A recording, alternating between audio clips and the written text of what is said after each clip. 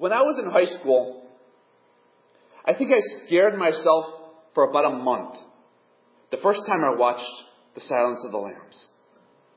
And if you know the movie, you probably know why I got freaked out as a teenager, or even today.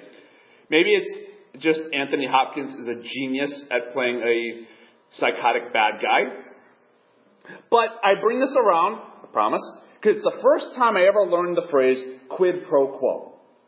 Something for something, I believe it literally translates as. Or in more urban speak parlance, you scratch my back, I'll scratch yours.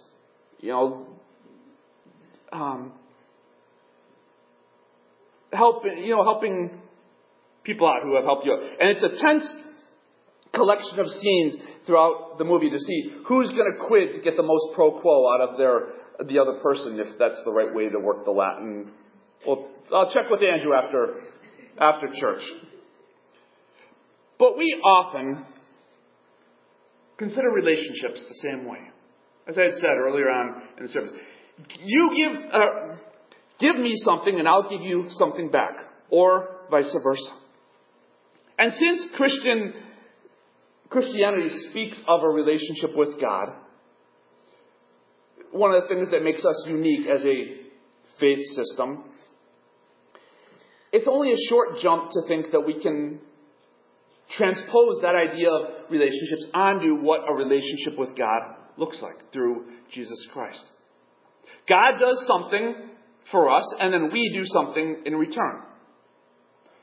Or, if you take the flip of that and it's getting really dangerous, we do something for God, and then God does something for us in return. Not the way it works.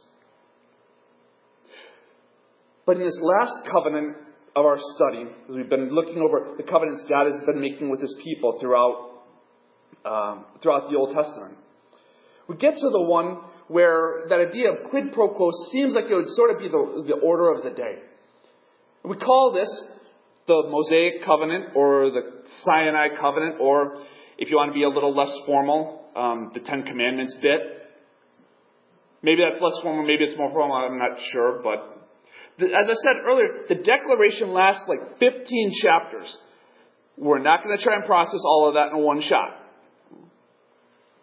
Today, we're going to look at the start of the conversation between God and Moses, as this is starting to be formalized in what we call the Ten Commandments. Or, we'll use it kind of interchangeably, the Ten Commandments or the law. So, this is going to come out of Exodus 19, verses 1 through 9. On the third new moon, after the Israelites had gone out of the land of Egypt, on that very day they came into the wilderness at Sinai. They had journeyed from Rephidim, entered the wilderness of Sinai, and camped in the wilderness. Israel camped there in front of the mountain. Then Moses went up to God. The Lord called to him from the mountain, saying, "Thus you shall say to the house of Jacob, and tell the Israelites, you have seen what I did to the Egyptians, how I bore you on eagle's wings, and brought you to myself. Now therefore, if you obey my voice and keep my covenant, you shall be my treasured possession out of all the peoples. Indeed, the whole earth is mine, but you shall be for me a priestly kingdom and a holy nation. These are the words that you shall speak to the Israelites." So Moses came, summoned the elders of the people, and set before them all the words that the Lord had commanded him. The people all answered as one, "Everything that the Lord has spoken, we will do." Moses reported these words of the people to the Lord. Then the Lord said to Moses, "I am going to come to you in a dense cloud, in order that the people may hear when I speak with you, and so trust you ever after." This is the word of our Lord. Thanks be to God. Now I know this leads, as I've said, to what we know as the Ten Commandments, the law. And this can kind of stir polarizing ideas amongst people, as they sort of fall in a different camp of how we as Christians in the 21st century associate or deal with the law. You have some, maybe one camp, where the law is all. And everything is about the law and obedience and behavior and holiness. And they have the ordinances down to a T. We might consider these the lawyer types, but they're more often, they get that gut punch, if you will, of being the legalist types. The types that are just all about having everything in order and I's dotted at a perfect distance and T's crossed at a perfect perpendicular, pulling out their protractors and all that sort of stuff. Yeah, some people just get that crazy about certain things. Maybe you have known people who have fallen into that camp. Maybe you even have some experience at it yourself. Speaking of polarizing, there's the flip camp of those who are like, you know what, the law is old, it's outdated, it's from before Jesus, so obedience has nothing to do with life, so long as we love Jesus. Again, the other polar opposite. Now, there may be a place where these camps kind of capture a lot of people. Maybe there's a place in between that others fall. But it forces us to ask an honest question. However we may think of the law or obedience or behavior and stuff like that, if we get right down to it, why should I obey in the first place? And if God is who is incredibly efficient with words, is going to spend 15 chapters talking about a law, why? Why should I obey? If heaven comes through faith in Jesus Christ alone, why follow the rules? What's the point of it? Or how does that phrase go? Why buy the cow if I can get the milk for free? But it begs another honest question. And sometimes I've heard wise people say that maturity comes not from always having the right answers, but sometimes just from knowing how to ask better questions. Maybe that would be a whole other series later on. But maybe a better question than, if heaven comes through Jesus, why should I follow the rules? What if we asked, what if Christianity were about more than just heaven versus hell? Where would that take this conversation? So for a bit, let's cover what the law is not. Okay? Because we can look at the law and God says, if you obey my ordinances, where am I? If you obey my voice and keep my covenant, you shall be my treasured possession out of all the peoples. You shall be a priestly nation, a holy nation. These are the words I want you to speak to the Israelites. But what the law is not, and sometimes we just have to say this, it's not given to attain salvation. It's not given to attain heaven, or if we do this, then God will love us, or God will consider us worthy, or God will admire us, or God will let us into his inner circle or include us. Even in the Old Testament. Before we even get to Jesus and how Jesus plays into the story of God's relationship with his people. Again, here the order of operations that God puts out in Exodus 19. 2 verses, I think. You have seen what I did to the Egyptians, how I bore you on eagle's wings and brought you to myself. Now therefore, if you obey my voice and keep my covenant, you shall be my treasured possession out of all the peoples. I'm going to go back one verse to verse 4 to really capture this. You have seen what I did to the Egyptians, how I bore you on eagle's wings, how I brought you to myself. Grammatically speaking, Sarah's not here. All past tense. Already done. Before God even enters into this conversation, he has pulled them out of Egypt miraculously. bore them on eagle's wings, brought them to himself. Now, therefore, since all this is done, now, therefore, out of response to this, if you obey my voice and keep my covenant, you shall be my treasured possession out of all the people. Therefore, every time we see therefore, and it comes up a bunch across Scripture, if we see therefore, it's always good to know what it's there for. Usually points back to what just got said. Little Bible study tip for you. Therefore, if you obey, you will get to fully experience being my treasured possession, God says. Just as one benefit. Here's an example. Think of someone special. Again, we're going to think about the idea of relationship here. So I'm going to go like on the level of spouse, husband, wife. It's usually a good idea if you want that image of, hey, marriage is going to be blissful for 24/7, 365, 100. To find out what delights the other person, your husband, your wife.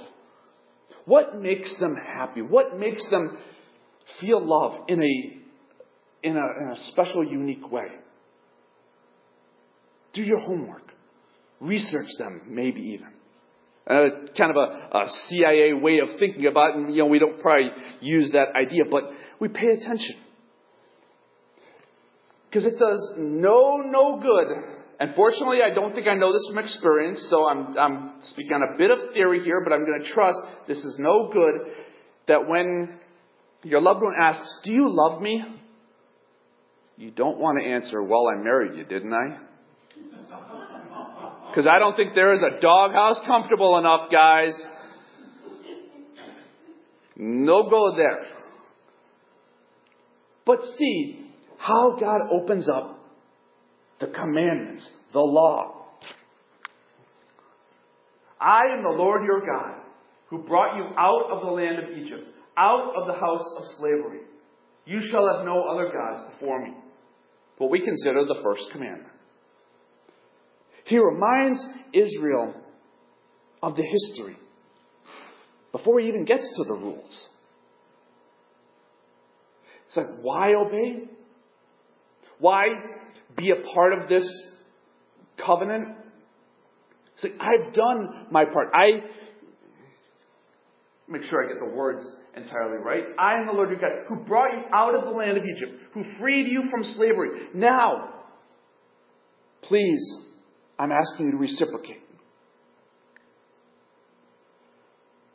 Here, Israel, is what delights me. I delight in honesty. I delight in love. I delight in integrity. I mean, you don't tell your spouse, well, I got you the ring. Now, the delighting, the being happy, the making yourself feel loved, that's all on you now. Again, no go there. There's nothing good that comes out of that kind of attitude. But there's this mutual delighting. God delighting in his people, freeing them from slavery, something that certainly demonstrates love, because I'm certainly guessing slavery was not a good situation for them.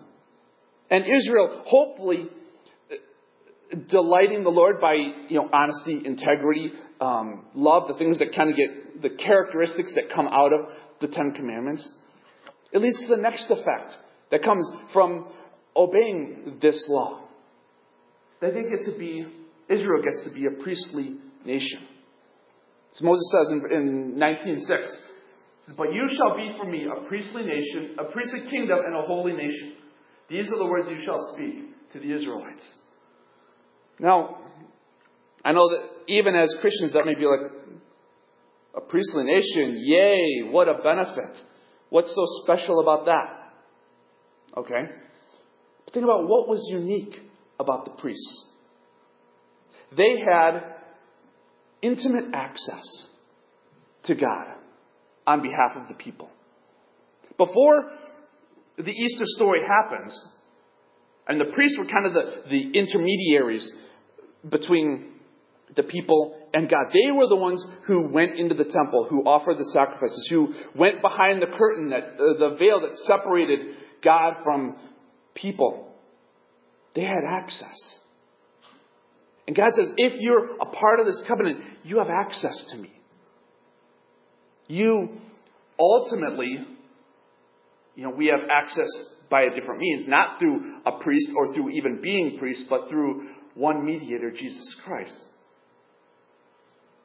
But John Piper says they inherited so much more than land. They inherited not just the land, but the Lord. That closeness, that intimacy, that relationship.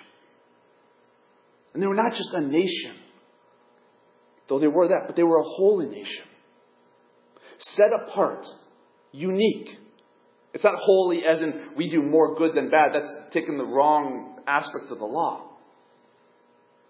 And while we try, I'm going to step out of Old Testament here for a second. While we try as a church at large to remain relevant to the world that we speak into, we serve best as being an alternative to the culture. You've heard me use that phrase before, that we live as an alternative to the culture rather than a copy of it. So that people who are sick and tired of everything requiring a nuclear response and total polarization over what your favorite dessert or coffee mix is, or it's amazing what people can get all worked up over. And to come into a place, imagine this, to come into a place where while everything out there seems like it is polarizing and is at an 11 and requires a nuclear response, and you've got to blow up about everything because that's just the way the world works. Imagine being in a place, in a community where people love each other, even when they disagree.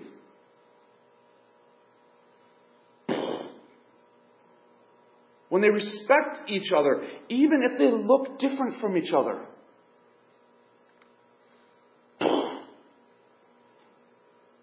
Imagine a community that helped each other even when the other person couldn't help back.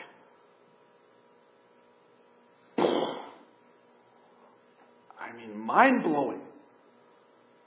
Talk about unique. Talk about set apart. Talk about what Moses calls a holy nation. That might be the kind of community people actually want to be a part of. And it helps us to live into the calling that eventually Jesus is going to pray to the Father in John 17. When it says, I ask not only on behalf of these, but also on behalf of those who believe in me through their word, that they may all be one. As you, Father, are in me and I am in you. May they also be in us, so that the world may believe that you have sent me.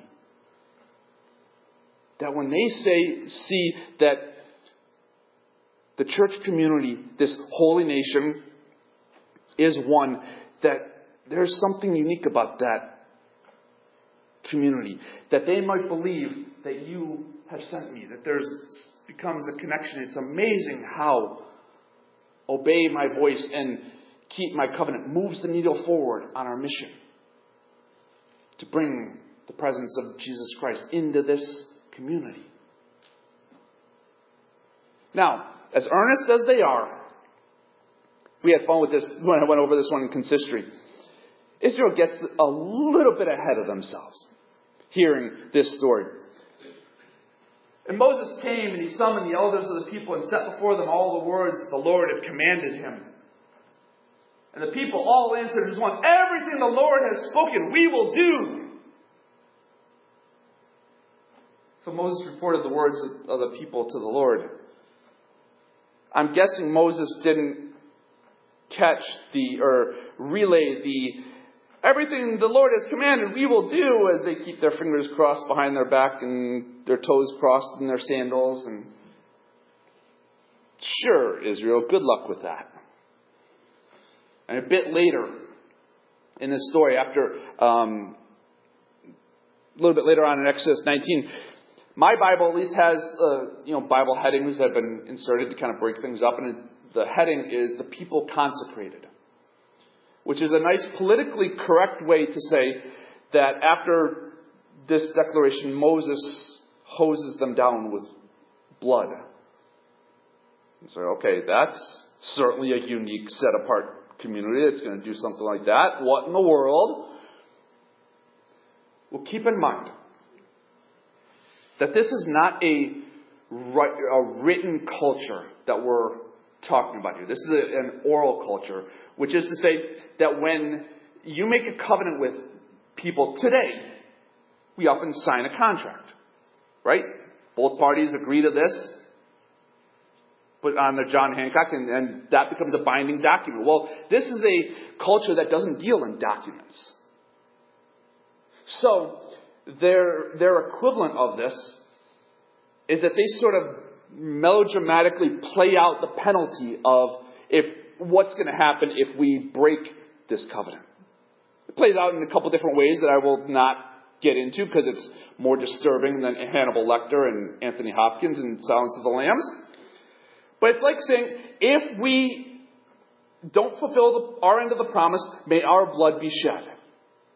That's sort of where this unique happening is going. There's a lot at stake here. It doesn't take Israel long at all for the fingers crossed to come out. When the people saw that Moses delayed from coming down from the mountain, the people gathered around Aaron, his brother, and said to him, "Come, make gods for us, who shall go before us. As for this Moses, the man who brought us out of the land of Egypt, we don't know what has become of him." Glad you hold this guy who led you out through the Red Sea in such high regard. We don't know what happened to him. So Aaron, make us some gods. We'll give you all the earrings and the gold we got. Melt them together into a cow so we can have that lead us. Note, this happens one verse after God gave Moses the tablets. It took a period and a space for the Israelites to go from everything the Lord has said we will do to, hey, Aaron, build us a cow so we can worship that. One verse. Israel should be in such serious trouble. I'd be certainly shaking my head if it took from Andrew, respect your sister. Okay, Dad. Boom, boom, boom, boom, boom, boom, boom. Be like, oh, you're in serious trouble. Now, for the record, it worked. Sarah will do the same thing, and Leah will do the same thing. It's, equal opportunity. We'll obey Dad. Bang, bang, bang, bang, bang. But God knows. Thanks be to God. God knows all these covenants He's been making that we've been looking at. The Noahic covenant, the Abrahamic covenant, the Mosaic covenant. None of them are going to complete the picture. None of them are fully going to deal with the fact that Israel, even as a holy, set-apart people, have this propensity to disobey. And welcome to being human beings on this side of heaven. It's not until the new covenant in Jesus that the problem finally gets solved. That generations later, after all these tries that God made, that He would shed the blood so we could have the blessing. So that as the Israelites had said, if we break the promise, may our blood be shed. And Jesus said, okay, I will let my blood be shed on behalf of you. And we'll see how that story starts to unfold as we get into Advent in 2 weeks. But as I started out, and as I said earlier in this service, there are some things just worth repeating because they're just worth repeating. God's part of this deal is written past tense. Already done. Before God had done all this stuff for Israel, before Israel even had a law to obey or to break. Before it was even spoken out, God had loved Israel and done all these things. And the price for the disobedience was paid. The debt was cleared ultimately in the new covenant. And Jesus accomplished all the obedience necessary so that we could experience the relationship of intimacy. So this week, should disobedience ever happen to be the rule of the day, and it happens, again, welcome to being human beings on this side of heaven, recognize in a good way that Jesus paid that price so you could have the relationship with God the Father. And make use of that. It's not that we use it as a license to sin, but as a, you know what, God, I blew it. Forgive me. And know that if we need to do it 100 times a day, do it 100 times a day. Once and for all. On that cross and in the empty tomb, that problem got dealt with. And each time, if it's 100 times a day, if it's 10 times a day, if it's 1,000 times a day, let your trust in that promise keeper. The one who made the promise to forgive and who keeps the promise to forgive. Let that trust be your thank you. Good thing to lead into Thanksgiving in a couple days. Let's pray together. Lord God, we have so much in you to be thankful for. Thank you for being a God who never gave up on us. Who, even though you did so much before we even had a law to obey or a son in Jesus to worship, you did it all just out of love for us. You demonstrated your love by loving us first. So help us hang on to that. Help us, even in our fallenness, to come to you, to trust you, to trust your promises, and to respond with joy and obedience and love. All this we pray in your name. Amen.